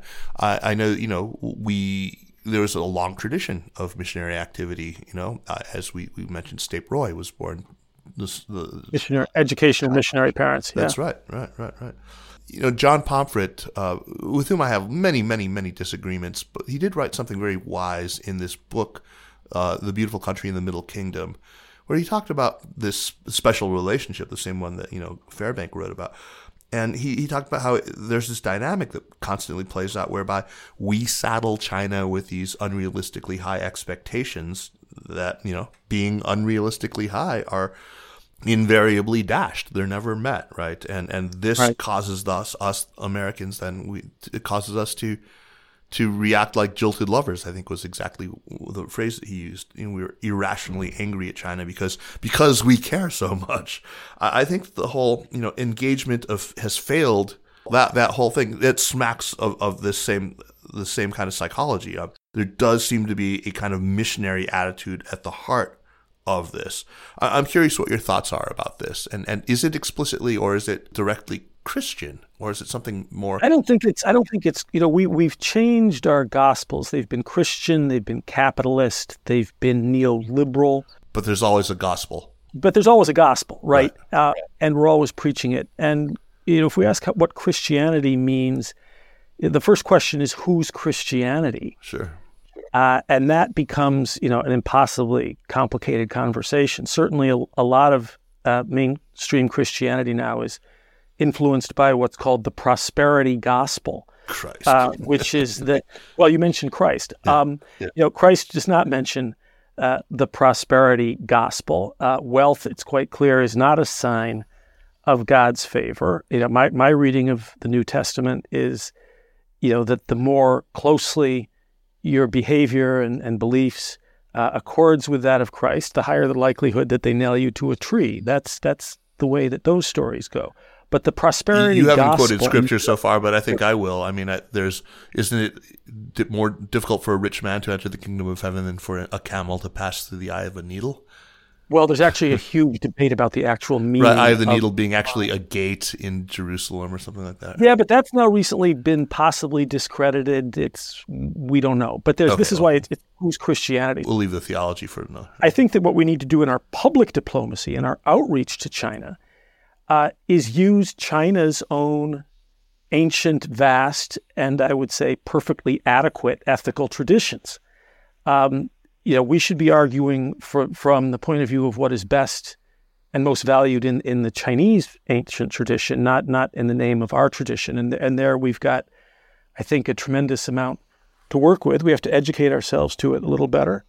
And that should be a part of our approach to China, rather than proceeding from, the many, many moral traditions in the West, Christianity being one of them. I think that we need to, coming back to Stape Roy, we need to know their literature, their ideas, where their ideas of the good and human flourishing come from. I'm not talking here about the Chinese Communist Party. I'm talking about older traditions. And we there's plenty to work with, within that framework. Yeah, absolutely. And I want to come back to that in just a bit. Somebody once compared American and Chinese forms of exceptionalism to me. He suggested both countries obviously have it. They both suffer from it in no small measure. I mean, they both feel very much singled out by history for some special destiny, right? But the way that they manifest exceptionalism is very different. I completely agree here. American exceptionalism supposes that our values and our institutions are true for all peoples in all times, and this leads us inevitably to proselytize, right? And you said we always have a gospel, right? Chinese exceptionalism, though, is very particularist rather than universal. And here I'm oversimplifying, but Chinese exceptionalism says that China's values and institutions are the unique product of a very specific historical experience. It's special, like the same way that its language is special. It's hard to acquire. You might as well not even bother. While Chinese virtue and beneficence can kind of radiate outward, no Chinese people really think that the rest of the world either can or ought to be sort of reshaped in China's image, right? Right. Now, again, oversimplified, but I think there's some truth to it. And I think part of this American exceptionalism has to be located, I think, in the distinctly religious roots of this country, especially in the dissenting sects of Protestantism that came over, in after 1620, right, and founded New England. Absolutely. And what, the Chinese version of exceptionalism, which you just described, I think, very accurately. Of course, this becomes a very real problem conceptually and in a utilitarian sense now that China wants to be an order builder outside of China. Right. And it is doing that in a way that is also highly moralistic. If you look at, community of common destiny and the global development, security, and especially the civilization initiatives. Right. And they're tying themselves in knots to say, we reject universal values, but there are common values. And they're struggling with precisely this idea of exceptionalism now that they're interested in being something like a global leader or order builder. Our version of, as you say, largely Protestant evangelization, whatever its problems may be, there's no conceptual difficulty when you try to then order the world or tell the world what the right way to human flourishing is. We don't deal with that. We sometimes don't have enough introspection, but it lends itself to order building. Whereas China, as you say, it's because of the particularism, the very Chineseness of it. The religion of China is China itself, certain beliefs about China, its culture, its history, its experience. And that just doesn't translate. And so it's interesting to watch them try to deal with this puzzle that they've laid out for themselves now. That is a very interesting way to look at it. And I think, that's fodder for a conversation that I'm going to have at the next China conference. You've just seeded a terrific question in my head for that. Thank you. That's fantastic. Look, it's not just the U.S. that is guilty of the overuse of moral language, which you warn against, of normative language. This is something that China also very much does. The tone is different. It's certainly more defensive. It's more aggrieved. Can you talk about the pernicious nature of over-moralizing by both countries? Well, I think it's a little bit different in both cases. Our moral language it's not so much that we moralize, but think that that's inevitable. Human beings are moralizing critters, right? So sure. When we talk about things that matter, there's always going to be a moral component. You can't just rip it away and go for something that's purely mechanistic. I think you're even more prone to make major mistakes under those circumstances. It's our moral absolutism. It's really that tendency. And I don't mean moral absolutism as opposed to what is often criticized as moral relativism. I mean, it's our tendency to say, that, China can't be merely problematic, or we can't think that this, that, or the other behavior is bad or concerning. They have to be devils from hell. Right. Right? Every pickpocket has to be a serial killer. And they're not. Not every pickpocket is a serial killer. And so we lose track of all perspective. And then we have a tendency, because I think of a certain evangelical strain in American, mostly Protestant Christianity, although you find it in Catholicism as well, that all problems are framed in terms of Armageddon. And we do this domestically. Your political opponents have to be evil. They have to be un-American. We wish ill upon them. We don't just do this to China. We do this to ourselves, to our very great detriment. And so I see it as that apocalyptic strain of primarily Protestant Christianity and the way that it now has seeped into a lot of our culture. And it actually gets boosted. This is I'll go out on a little bit of a limb here. I can't prove it. But it's also been boosted up by a kind of aggressively vulgar strain in U.S. culture, sort of the South Parkization of everything. All things are sayable and doable and in your face. I actually think that that aggressively missionary view gets a cultural boost from that side of things as well. I hear that strain when I listen to it. I hear it in our former president, who I think is in part enabled by a mass culture which is nihilistic, which reveres nothing, in which everything is permitted, and the permitting of everything is heavily rewarded. I think that is also a major engine of this style. It's not just the apocalyptic Christianity that enters into this. Yeah, on the Chinese side, it's very different, and I think it's different in part because they're developing this language in part as in response to what we have said and done. Yeah. They're part of this is in the DNA, and part of it is counterpunching in a way that they're not necessarily accustomed to counterpunching, which is why so much of their rhetoric and their arguments, such as they are along these lines, are so easy to deconstruct in some ways, because the Chinese self-certainty and profound cultural self-regard that predates the Communist Party is not aggressive or missionary in its original style. And so I see China now trying to, adapt that and figure out how to use that in a way that's coherent to a domestic audience, as well as to an international audience. And they're so far mostly failing. Yeah, it's clumsy, it's ham-fisted. It's clumsy. Yeah. The one thing I think that is less clumsy and that is working now, that I think they stumbled on after a lot of false attempts, is China's put forward this proposition that the very goal of global order, what is called order, is development. And that has a lot of bias, right?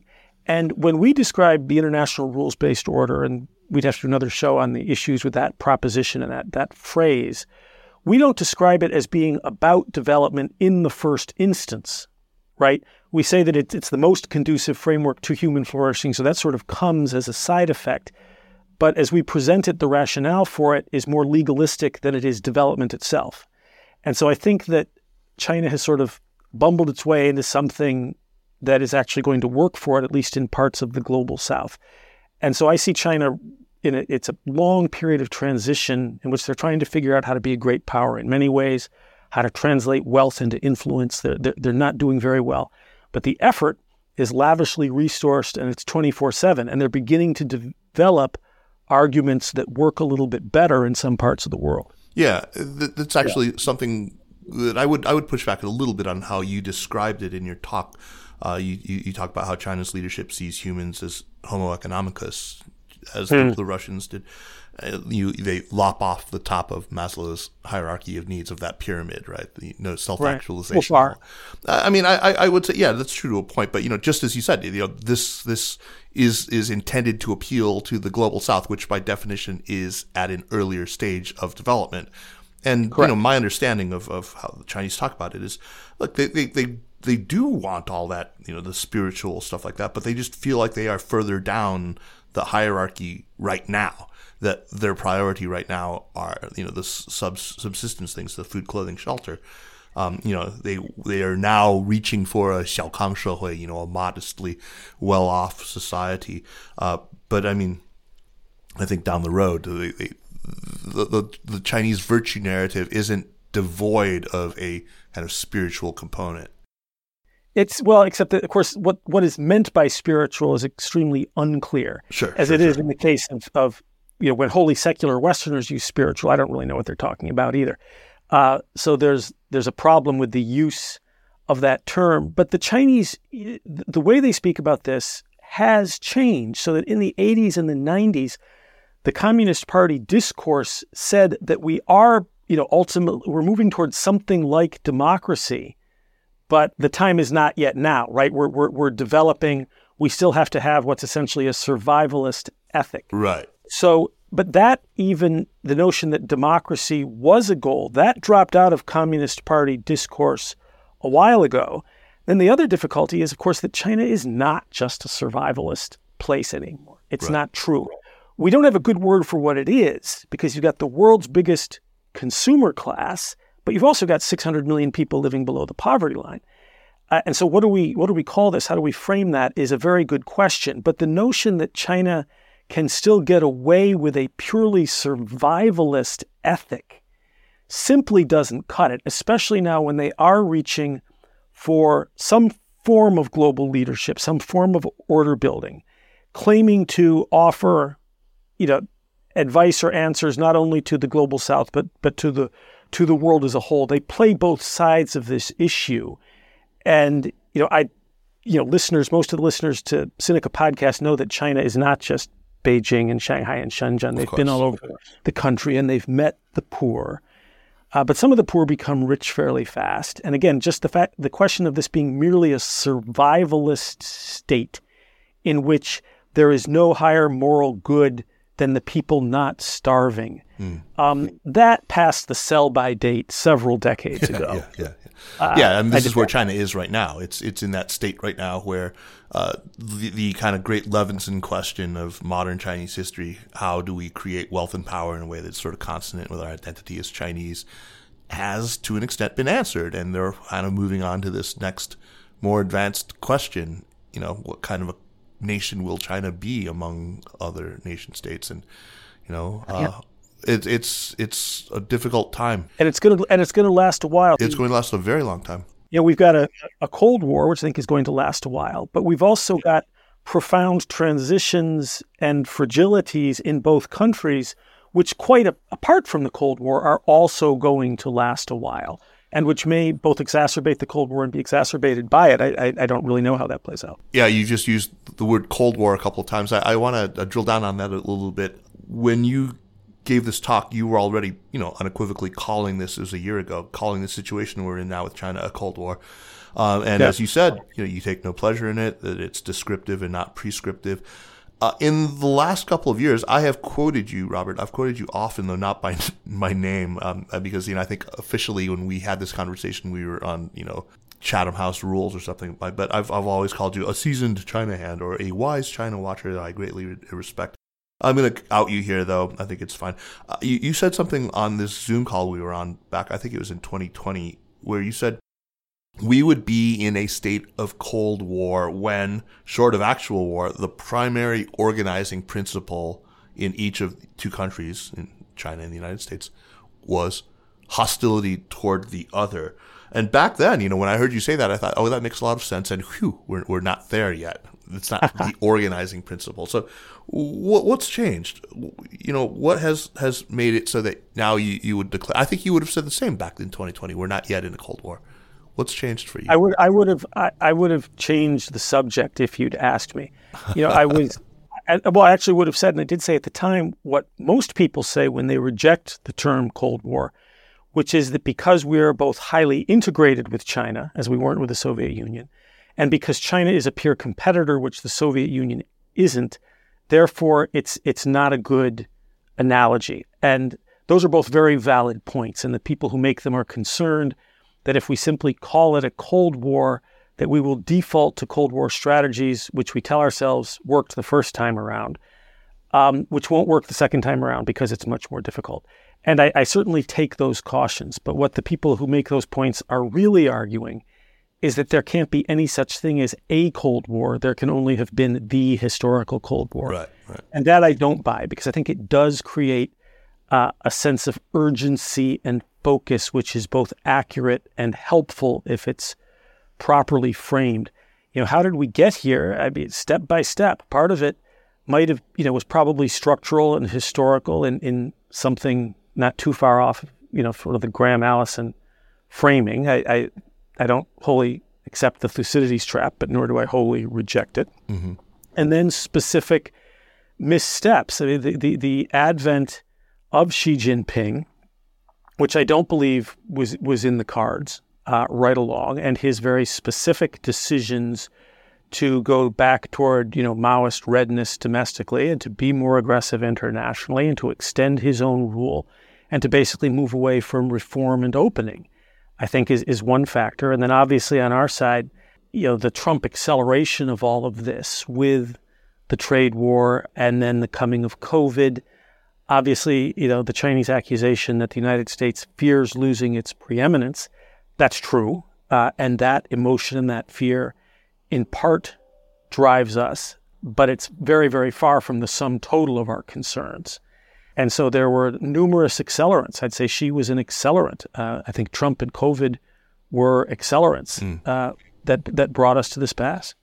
And it's really been in the Biden administration that we've seen every piece of legislation pushed, basically framed in terms of competing with China. So when you started talking about organizing principles of American life, that's where my mind went. And we've got, the China House at State, the China mission at CIA. We've got the new, the committee on, the select committee. And there are other versions of this. And we've got committees in universities all over the country that are on the lookout for aspects of this in various ways. Same thing with corporations. I spend a lot of time with corporations and universities. And it's also now not just in Washington. We see this in some ways most worrisomely in, Michigan now with concerns about the ATL.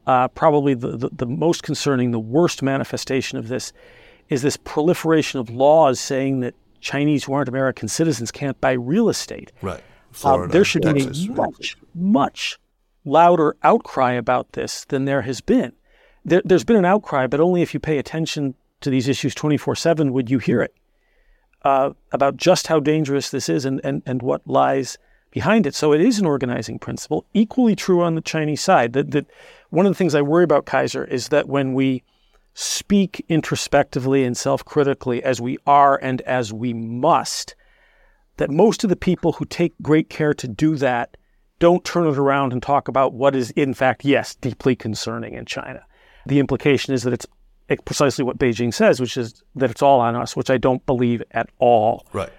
It is equally on China and equally, with their rewriting of counter-espionage laws, which ask Chinese, not only through the writing of the law, but through propaganda, to see every foreigner in China as a potential spy until proven otherwise, and to also view the Chinese who deal with them in that way. It's equally an organizing principle on the Chinese side. So I don't want to give listeners the sense that I take the position that this is all the United States' fault.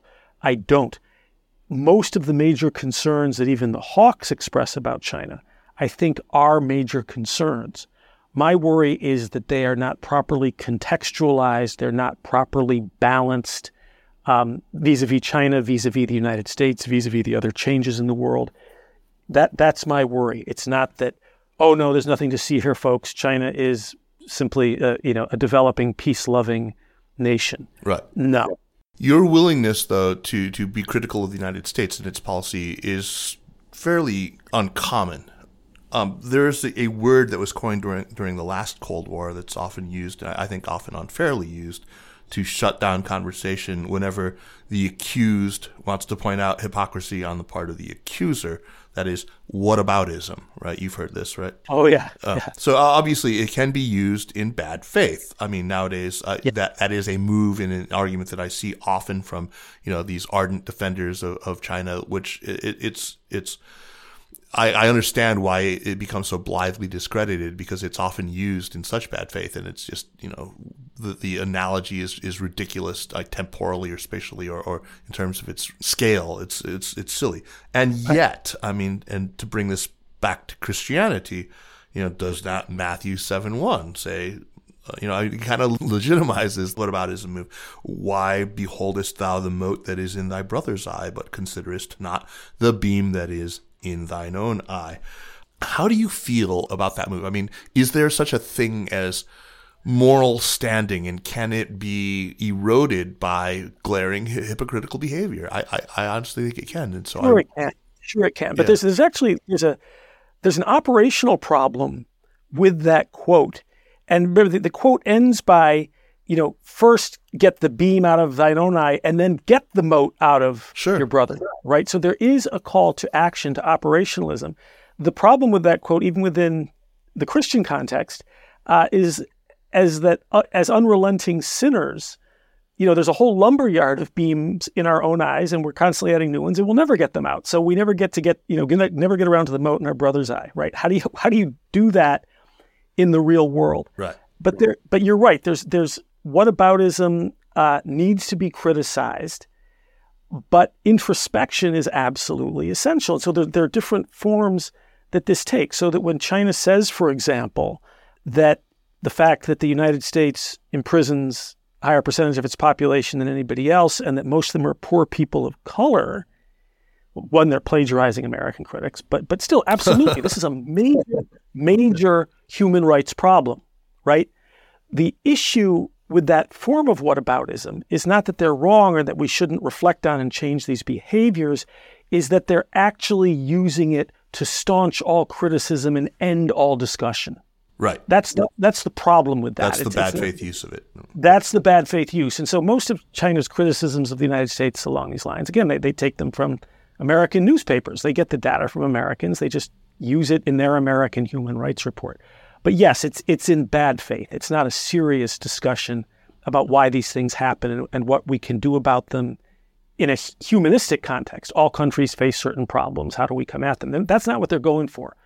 They're going at, shut up, you American imperialist pig dog bastards, and here's why, right? So that's not a good faith argument. Absolutely.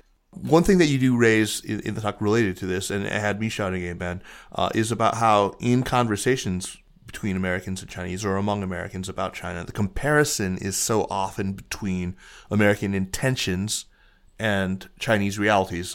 You actually put it more elegantly than that, but between American intentions and Chinese realities rather than vice versa, or rather than apples to apples, intentions and intentions. Mm-hmm. Another version of this, and I think there's some validity to this to be sure, is this, the American says malfeasance X happens in China, to which the Chinese person says, well, malfeasance X also happens in your country. And then, of course, the American replies, well, we can talk about malfeasance X happening in our country, and our newspapers can report about it, and they're not going to be, shut down or people clapped in irons over it, which leaves the Chinese person thinking, but, that doesn't change the fact that malfeasance X continues unabated, right? You can talk about gun violence all you want, but gun violence rates are rising. Right. So yeah, I mean, I think it's great that you point that out, but again, it's like one of these things that's just, it's maddening to me to see this constant comparison between, intentions on the one hand and realities, or, the felt effects, as you put it. Well, this is where the problem of moral absolutism comes up, because it is better to have all of these problems and be able to talk about them. Yes. And what that means is that, yes, this is a case of slightly better than in this instance, right? It's not angels and devils. And the problem is that we tend to leap to angels and devils. The Chinese, of course, are sensitive to parts per million of this for reasons that you and that your listeners will understand. And so it's that sense of absolute moral authority to criticize, instead of saying something like, yes, this is a major human rights problem. We're not where we want to be and we're not where we're going to be, but thank God Almighty, we're not where we were. And here's why we think that talking about these things and publishing the statistics that you used to point this out to me actually helps over the long run, even though it's not an immediate cure. Now, that's a reasonable conversation to have. And one I hear altogether too infrequently. So, Robert, we're on the subject of moral absolutism, and I want to talk about that and its opposite number in the minds of many people anyway, moral or cultural relativism. I know these two things are distinct, or at least they're in part distinct, moral and cultural relativism, but for purposes of this conversation, I am really talking about the idea that a society with very different economic, geographic, demographic circumstances, different foundational, ethno-religious traditions, or pantheons of heroes and villains, or, wholly different historical experiences, that they might evolve different, priorities, different values, different, ultimately, morals or political systems. And I say this to distinguish it from the more kind of, simple nihilistic proposition that all normative claims have exactly the same weight. I am not talking about that. I'm talking about the idea that there are culturally conditioned, historically shaped views, and that at the very least we should be able to cut slack to countries that have value systems that are different from ours. Now, for a while, my distinct sense was that the American intelligentsia, maybe even the Western intelligentsia, was really willing to cut that kind of slack, to see that, cultural relativism was an essentially sound idea, and that it had achieved, a kind of a broad consensus across the American, at least academe and intellectual life. But today, I think this has been the case now for 3 decades or more, the consensus, even among really secular intellectuals who would, bristle or completely just reject out of hand any kind of, moral absolutist system that was rooted in theology, they are still embracing this set of universal values. There's no longer a willingness to cut slack to countries like China or to Iran or Russia or what have you that have failed to embrace those same values. So is what I've just described, is this something that you've seen happening? And if so, when would you put the start date on that? Or how did it happen and why? Well, certainly we reconsider some of our values when we are concerned about the power of other countries or when we feel threatened. And that's a universal. It's very hard to speak of these matters without getting down to cases, right?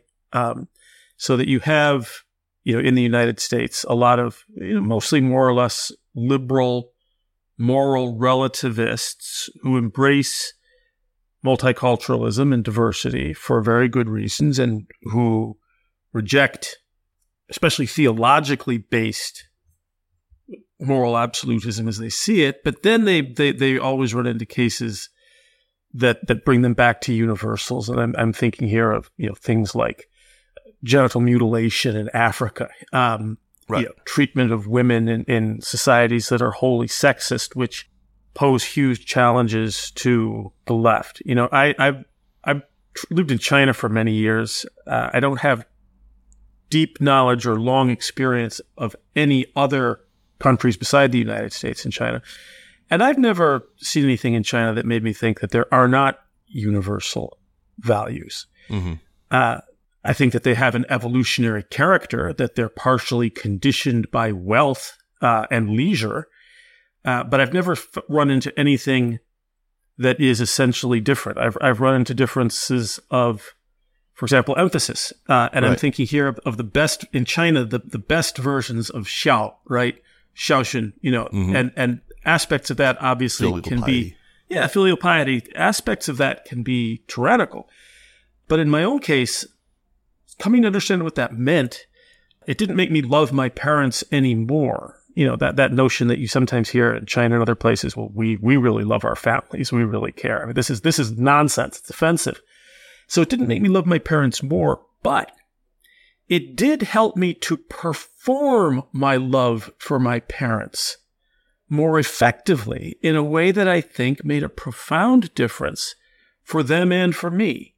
So that's a point of relative emphasis that was, I say, in my own case, very, very helpful, but it wasn't a case of different values. It was somewhat, differently conditioned. It was, I suppose, a case of relative emphasis, but it didn't challenge anything fundamental in me. It just made me recognize certain inadequacies, things that I'd taken for granted. So I've never seen anything in China that made me disbelieve in universal values. It's just that some people claim that, they claim too great a space for universal values in areas that are really matters of taste or, the evolution of priorities. Yeah. So, I mean, obviously China reprioritizes, it differently prioritizes. You were talking earlier about how it lops the top off of Maslow's hierarchy of needs, but, it certainly, and, this whole idea of humanity is essentially homo economicus. I mean, to some extent, I buy that, but I see that as, like you said, prioritization. I mean, it puts, I don't think the United States would outright categorically deny that economic rights are important. I mean, certainly our left doesn't deny that in the least. But, no, it's really a question of whether China can still get away with professing a purely survivalist ethic. And say that because surely the right to eat and the right to security is fundamental, which is true, to claim that therefore, the rights of, say, women or the rights of political participation can be dismissed. I don't think that holds up even in Chinese terms. And this is different saying that I see no evidence that there are not universal values and ample evidence that there are. This isn't to say that America is the inventor or the conveyor of them by any means. It's not to excuse that kind of cultural arrogance or preachiness. It's only to say, to use language that even the Communist Party is comfortable with, that there is such a thing as our common humanity, right? So Xi Jinping rejects universal values, but espouses what he calls common values. Well, Excuse me, teacher, I have a question. And so I think that this is used just as universal values are sometimes weaponized in the United States. Rejection of them is also weaponized on the part of China. And unfortunately, what we began with a sort of a who's better than whom, who's teaching whom dynamic, rather than a discussion of the evolutionary and to some degree culturally construed character of these issues. And we just sort of blew right by that to accusation. And so how did that come? I mean, how did we come to blow right by that? I don't think that most of the American public sat and thought, well, look, I bought that argument about, the need for food, clothing, and shelter and prioritizing economic rights for a while. But once your per capita GDP passed a particular threshold, I've lost my patience and now I want you to adhere. They obviously didn't do that. There was something else driving it. I mean, when I've put this question to other people, often they have gone to that period in our lives when you were memorizing lines for a Beijinger in New York, and I was woodshedding on guitar to try to be decent enough to play in this band in China. Yeah. But during that time, Francis Fukuyama and others were proclaiming the end of history and the last man, and I felt like our country kind of unembarrassedly embraced this idea of sort of historical teleology as something that's always been latent in us, But suddenly it was like, yeah, we are all converging in liberal democratic capitalism. And if you're not with the program, we're no longer going to cut you any slack. But do you think that this tendency, I mean, if that indeed is an inflection point, I would also look at, Jimmy Carter's presidency when, human rights became an important plank in our foreign policy. And it's something that I, even very young me, wholeheartedly endorsed, right? But I'm looking at it now and thinking, when did this start happening? And are the roots of it, to bring it back to our conversation about religion, are the roots of this tendency, are they to be found in our Judeo-Christian tradition?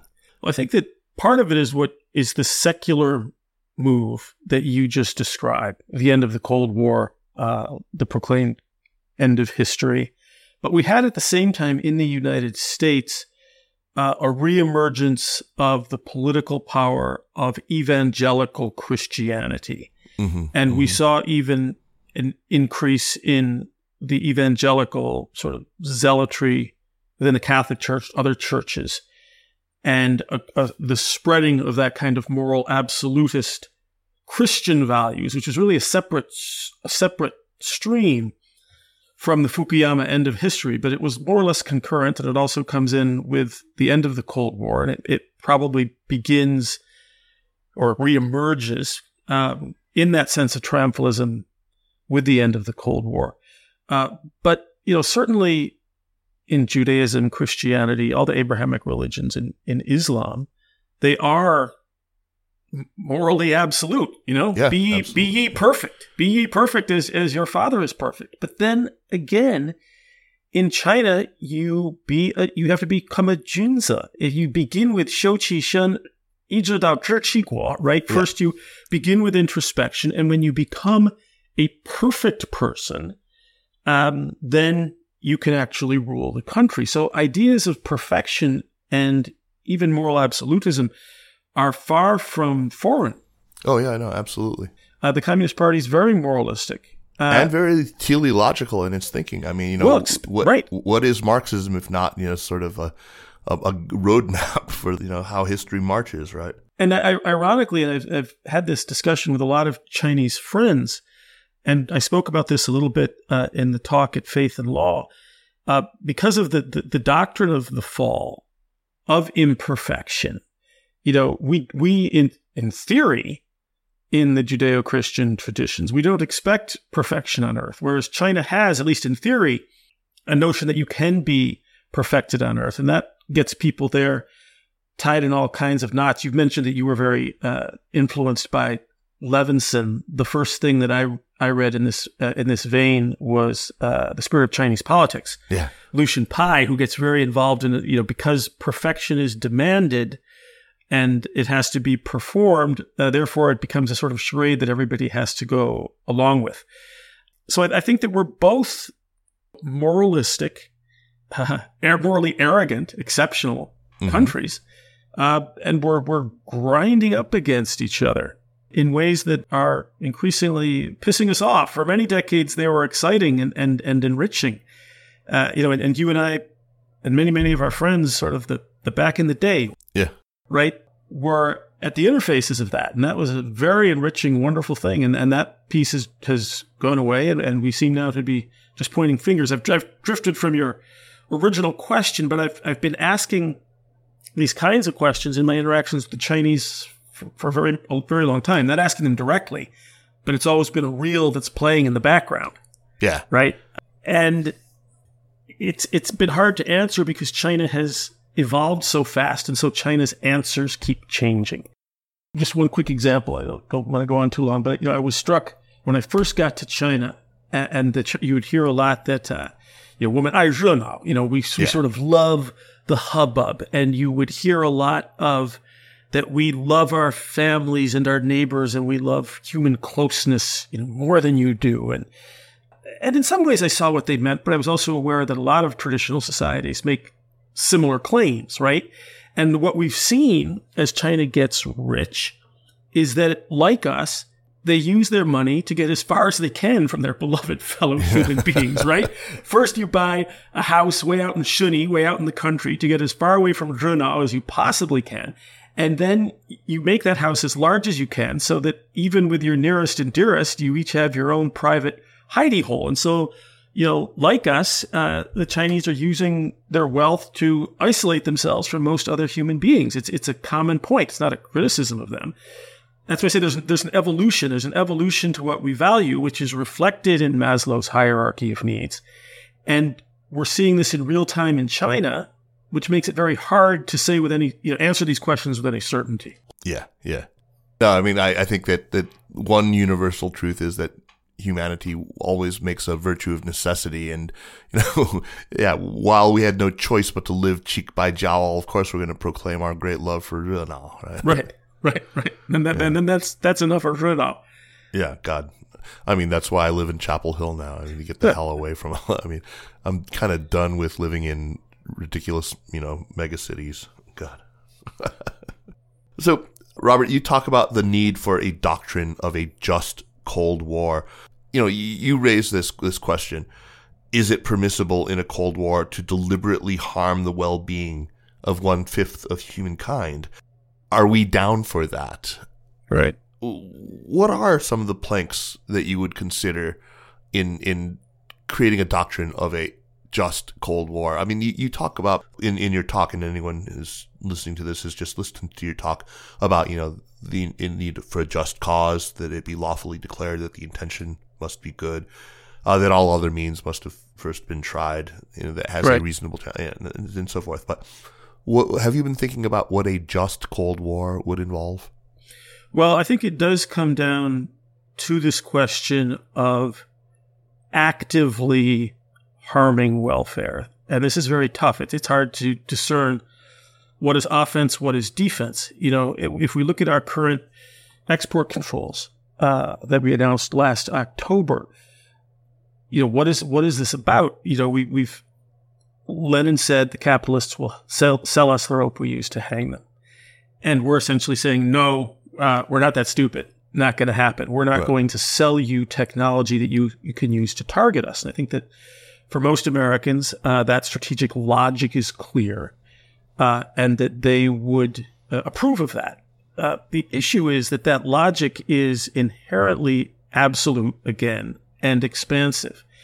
And the way that I think of it, we've been seeing a lot with generative AI, and we're all reading about and trying to anticipate AI. I think one way to think of it is that anytime you read an article about all of the promises of AI, right? Agriculture, you can do very specific weeding. You can put precisely the amount of water that you need for each plant and save water in irrigation. Transportation, education, medicine especially, cures for cancer, synthetic medicine. We have said to the Chinese people, not you, bub, not for you if we can help it, right?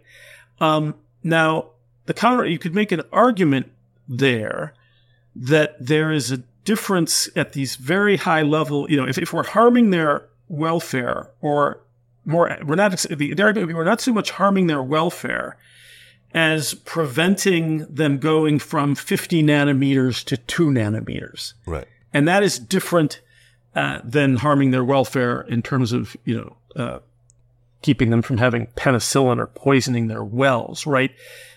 We have to have a discussion about this active harming of welfare, or this passive non-provision of the further most advanced form of whatever it is. And what are we comfortable with there? But before we have that discussion, there's the prior discussion of how great is the threat really? And that gets mentioned, and people like Jessica Chun Weiss, for example, is still carrying this banner and trying to stand into the wind and say, just a cotton picking minute, let's think about this. Yeah, and God bless her, because and so I think this is really about getting clear about what the threat is. And here again, we tend to have the wrong kinds of conversations. We begin. And I think of this sort of as the Cheney move, as the post 9/11 move, which says, okay, what is the worst thing we can plausibly imagine happening? Right. Okay, well, it's this, that, the other thing. It's pretty bad, right? If that thing happens, wouldn't you wish in retrospect that you'd done everything possible beforehand to prevent it? Well, yes, we will wish that. But can we live that way? Can we govern that way? Can that become a guide to policy? And so I think we have now, we know that if China were, and here I mean the Communist Party as Xi Jinping conceives it, if they were 100, fully resourced and unobstructed, what would they do? And is that bad? Well, here's what they would do. And yes, it's bad. And so we've gotten in this bad Cheney-esque habit of planning policy and judging the other by the most extreme, the worst results of their desires for us. And in foreign policy, the real question is never what does the other guy want? It's what will they settle for, right? And how can we, through diplomacy and alliances, as well as interaction and cooperation, temper their views such that it's something that we may not like, but that we can accept short of war. And we've sort of blown right by that to letting the masters of war run things, such that the question I ask about a just Cold War almost doesn't occur, which is why I asked that. So I think first we have to have a better conversation about China's goals and China's means and our goals and our means. And I think that we would find that while we have to change because of China's power and because of a whole lot of other things, this is potentially a manageable situation, short of war. And just as we should be thinking, what will China settle for ultimately? Chinese are sitting around. What will they settle for as they change? And it's a Cold War, and the goal of Cold Wars are to keep them cold, which means that it's a play for time. And that time, time for what? Time for change, including change for us. And this is another part that our political discourse is allergic to. There's no politician who talks about the need for change. I don't agree with everything that Xi Jinping means when he says, the world is changing fast and there are opportunities and threats, and we need to study it to grasp the opportunities and reduce the threats. He means something in that also that is dangerous. He means what he says to Putin when he says that we're driving the change. Right. But he's essentially correct. And you never hear that in our political discourse. God forbid that we should suggest that the United States change, other than, of course, to become wealthier and more powerful.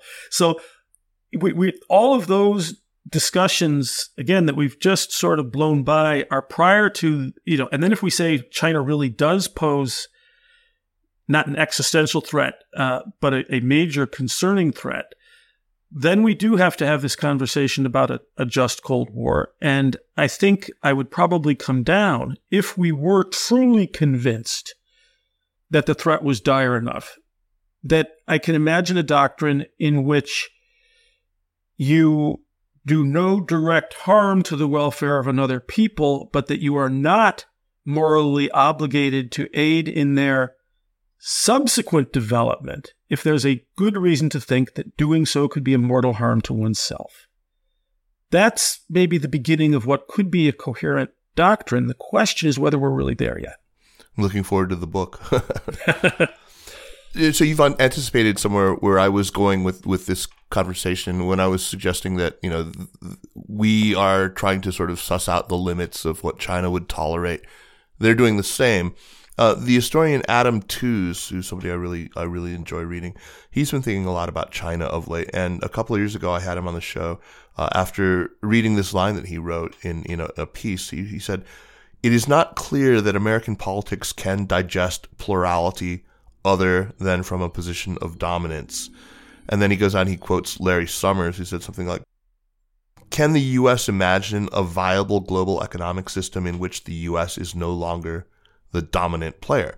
Could an American political leader acknowledge that reality in a way that permits negotiation over what such a world would look like?" I mean, this is exactly what you've just said, is that, no, we can't imagine it. We've not heard an American political leader talk about a world where America is no longer, well, let's use the ugly word, hegemonic, right? I mean, Tooze answers the question by saying, well, right now, from Joe Biden at least, the answer is not on my watch. Right. Right. So yeah. I mean, I feel like we have a lot to talk about here domestically. I mean, China is a fantastic catalyst for a conversation that we are very unwilling to have.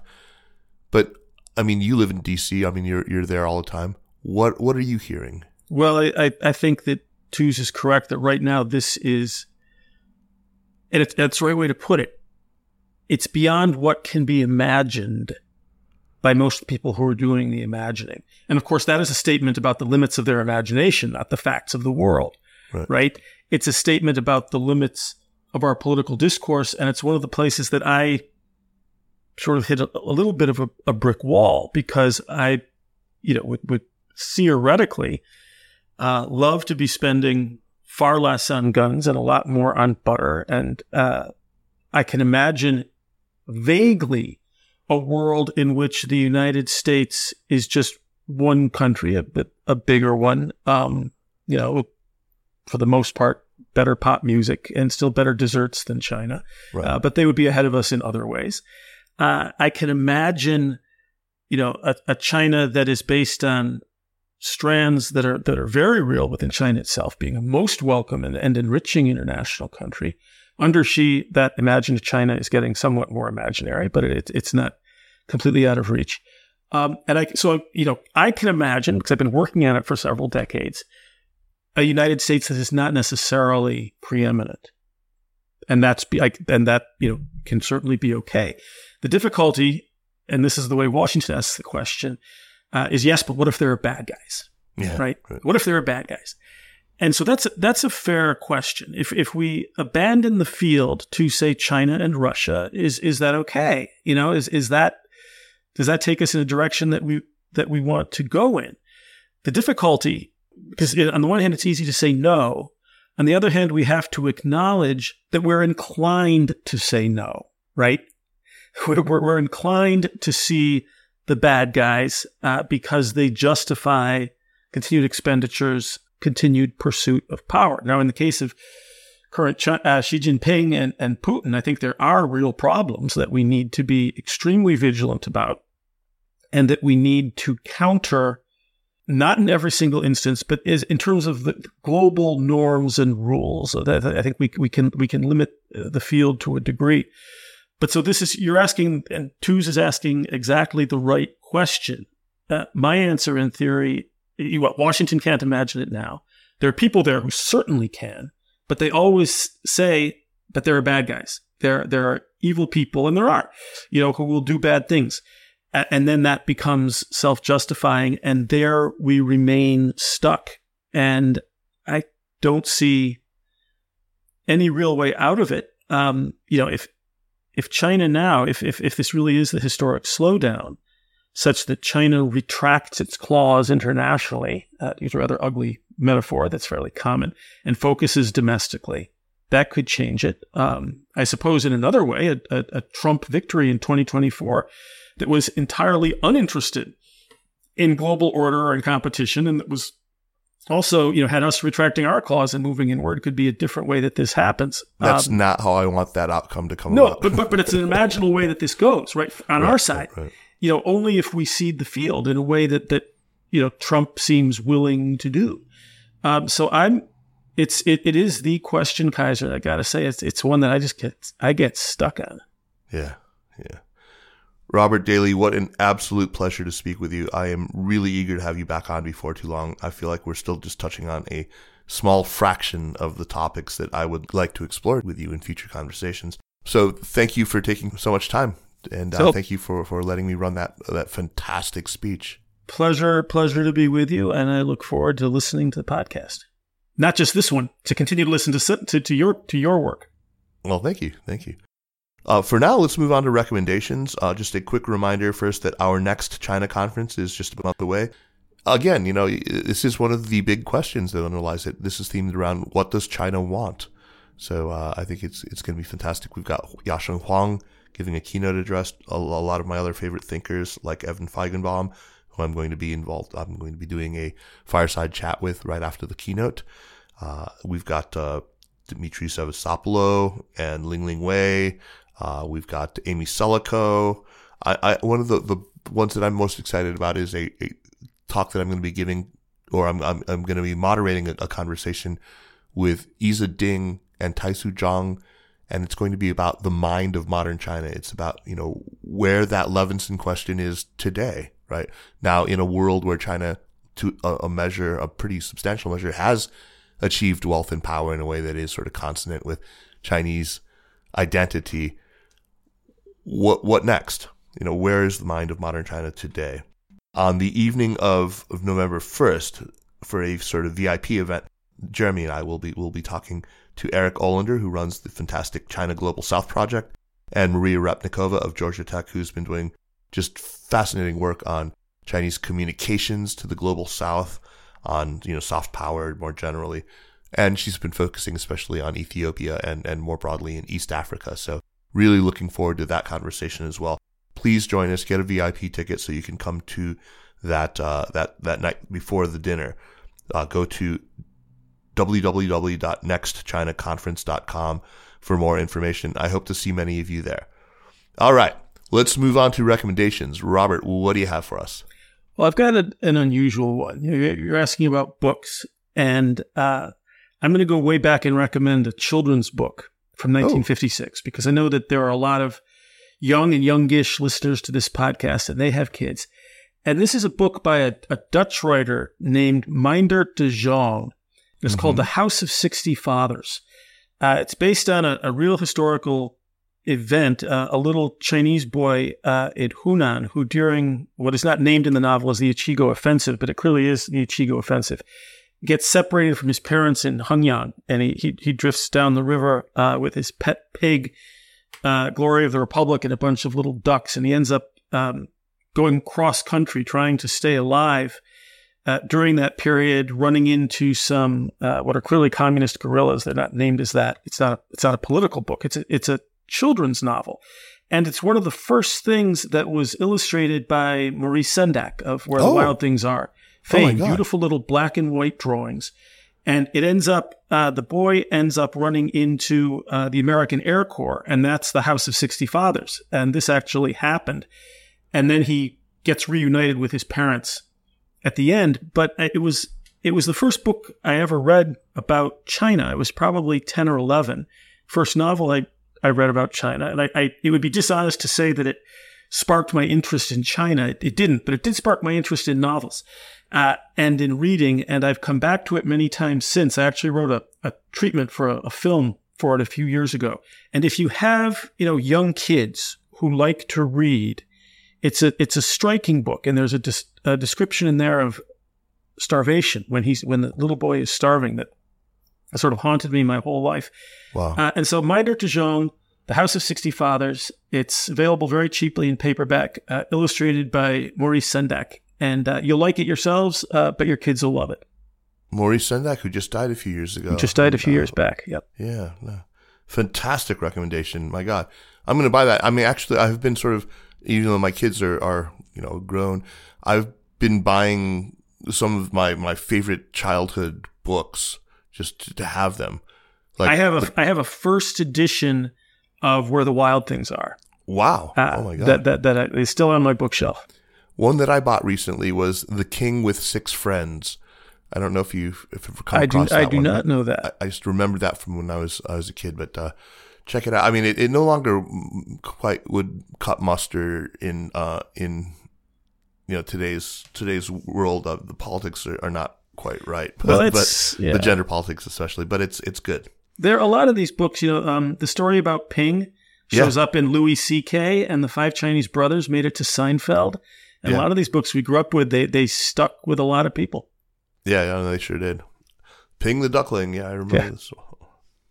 All right. I'm going to fast forward to very adult reading, but one of my recommendations for the week, I added a couple just since I started thinking about this, but my initial was that I reread recently Wolf Hall by the late Hilary Mantel. Actually, I re-listened to it. I listened to, there's two narrations out on Audible. They're both very good, or at least the Ben Miles one, I've only listened to the sample, and he seems to do a very good job. But the Simon Slater narration from 2009 is just masterful. He just does every voice just in such an interesting, they're so distinct. He's just a phenomenal actor, a voice actor. But the writing, of course, is what propels it. So I think Ben Miles does the other ones in the series, Bring Up the Bodies and The Mirror and the Light, which I both very much enjoyed. But just going back to Wolf Hall, just her prose style, her grasp of human psychology, the humor. It's really shot through with a lot of really sly humor. And most of all, her choice of Cromwell as a character. He's just so fascinating. I mean, she kind of puts him in this book as the first modern in a medieval world. In the end of medieval England, he is a modern human. His grasp of the world is so much more sophisticated than those around him. It's just fantastic. But if you love Hilary Mantel and you haven't read A Place of Greater Safety, which is her novel of the French Revolution, that's another one I just could not recommend more highly. It may be, I mean, both of them are among simply my favorite novels of all time. But that one is like I said, it's the French Revolution. It really focuses on Desmoulins and Danton and Robespierre. Robespierre is another character who she complicates, makes very kind of interesting in there. Anyway, and then one, music recommendation. The show, what is it called? Rock Band Summer. 乐队的夏天. It's a very popular kind of music show in China these days. So this season, they're featuring pretty heavily this Inner Mongolian band. They've been around for a long time. They're called Anda Union. And Anda is the Mongolian word for blood brother. It's like Temujin and Jamuko were Andas, right? But the Anda Union, they're an Inner Mongolian band. They're from Hohat, and they're mind-blowingly great. They're just amazing. So watch their performances on Rock Band Summer, the Chinese television show. But also check out their music. There's a lot of stuff on YouTube, and I haven't looked at Spotify yet, but visually they're also just arresting and great. They're not a metal band. I mean, they play almost all traditional instruments. There's guitar in it, but it's it's all horsehead fiddles and all sorts of instruments that you're probably not even familiar with. So check it out, Anda Union. It's funny you mentioned Blood Brothers. It was striking because as you were talking about Wolf Hall, I was thinking of a line that I love from Simon Leys channeling Baudelaire. Yeah. He said, lovers of literature who are somewhat smitten by things Chinese, this happy few, my brothers. It's good. It's good to be part of the brotherhood. This is part of what I dig about you, is that you bring a sensibility about the humanities to understanding China, and this is something that's so sorely lacking in so many of the people who are just so focused on national security. I think that if you don't have a humanities grasp, I mean, I can't even imagine trying to learn the language without having been pretty well read in the history. Well, unfortunately, a lot of it has to do with professionalization in the United States. The 6 years I was at the Hopkins and Nanjing Center, a lot of absolutely just brilliant young Americans learning Chinese, learning it well from a humanities point of view. But they end up going to business school or law school, like most of us. I mean, you and I have just barely found ways to make it to near retirement as generalists. But I think that for people younger than us, Kaiser, I'm not sure that there are any channels like that left. Yeah. To remain a lifelong generalist in relation to China, I don't think we can do it. And a lot of them, the younger folks coming up now may end up being, lifelong Cold Warriors if things go as badly as they might. So I'm with you all the way, but I also think that, we were lucky to make it this long, and it was really a function of when we came up and what the possibilities were and the accessibility of China itself. We were able to get in a way that young people, if they go to China today, that they're not going to meet Jiang Wen and Sui Jian. These guys are in the stratosphere. Yeah. So we were awfully lucky.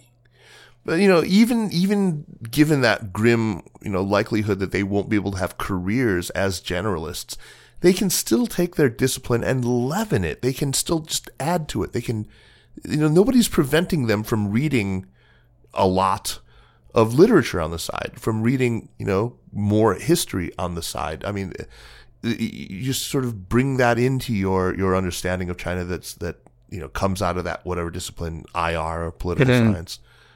I mean, Christ. Robert, thank you once again. What a wonderful, stimulating conversation, and I'm sure that many of our listeners are going to enjoy it enormously. Thank you. So great to have you on. I look forward to our next chat. Pizza, it's good. The Sinica Podcast is powered by the China Project and is a proud part of the Sinica Network. Our show is produced and edited by me, Kaiser Guo. We would be delighted if you would drop us an email at sinica@thechinaproject.com or just give us a rating and review on Apple Podcasts, as this really does help people discover the show. Meanwhile, follow us on Stitcher or on Facebook at The China Proj, and be sure to check out all of the shows in the Sinica Network. Thanks for listening, and we'll see you next week. Take care.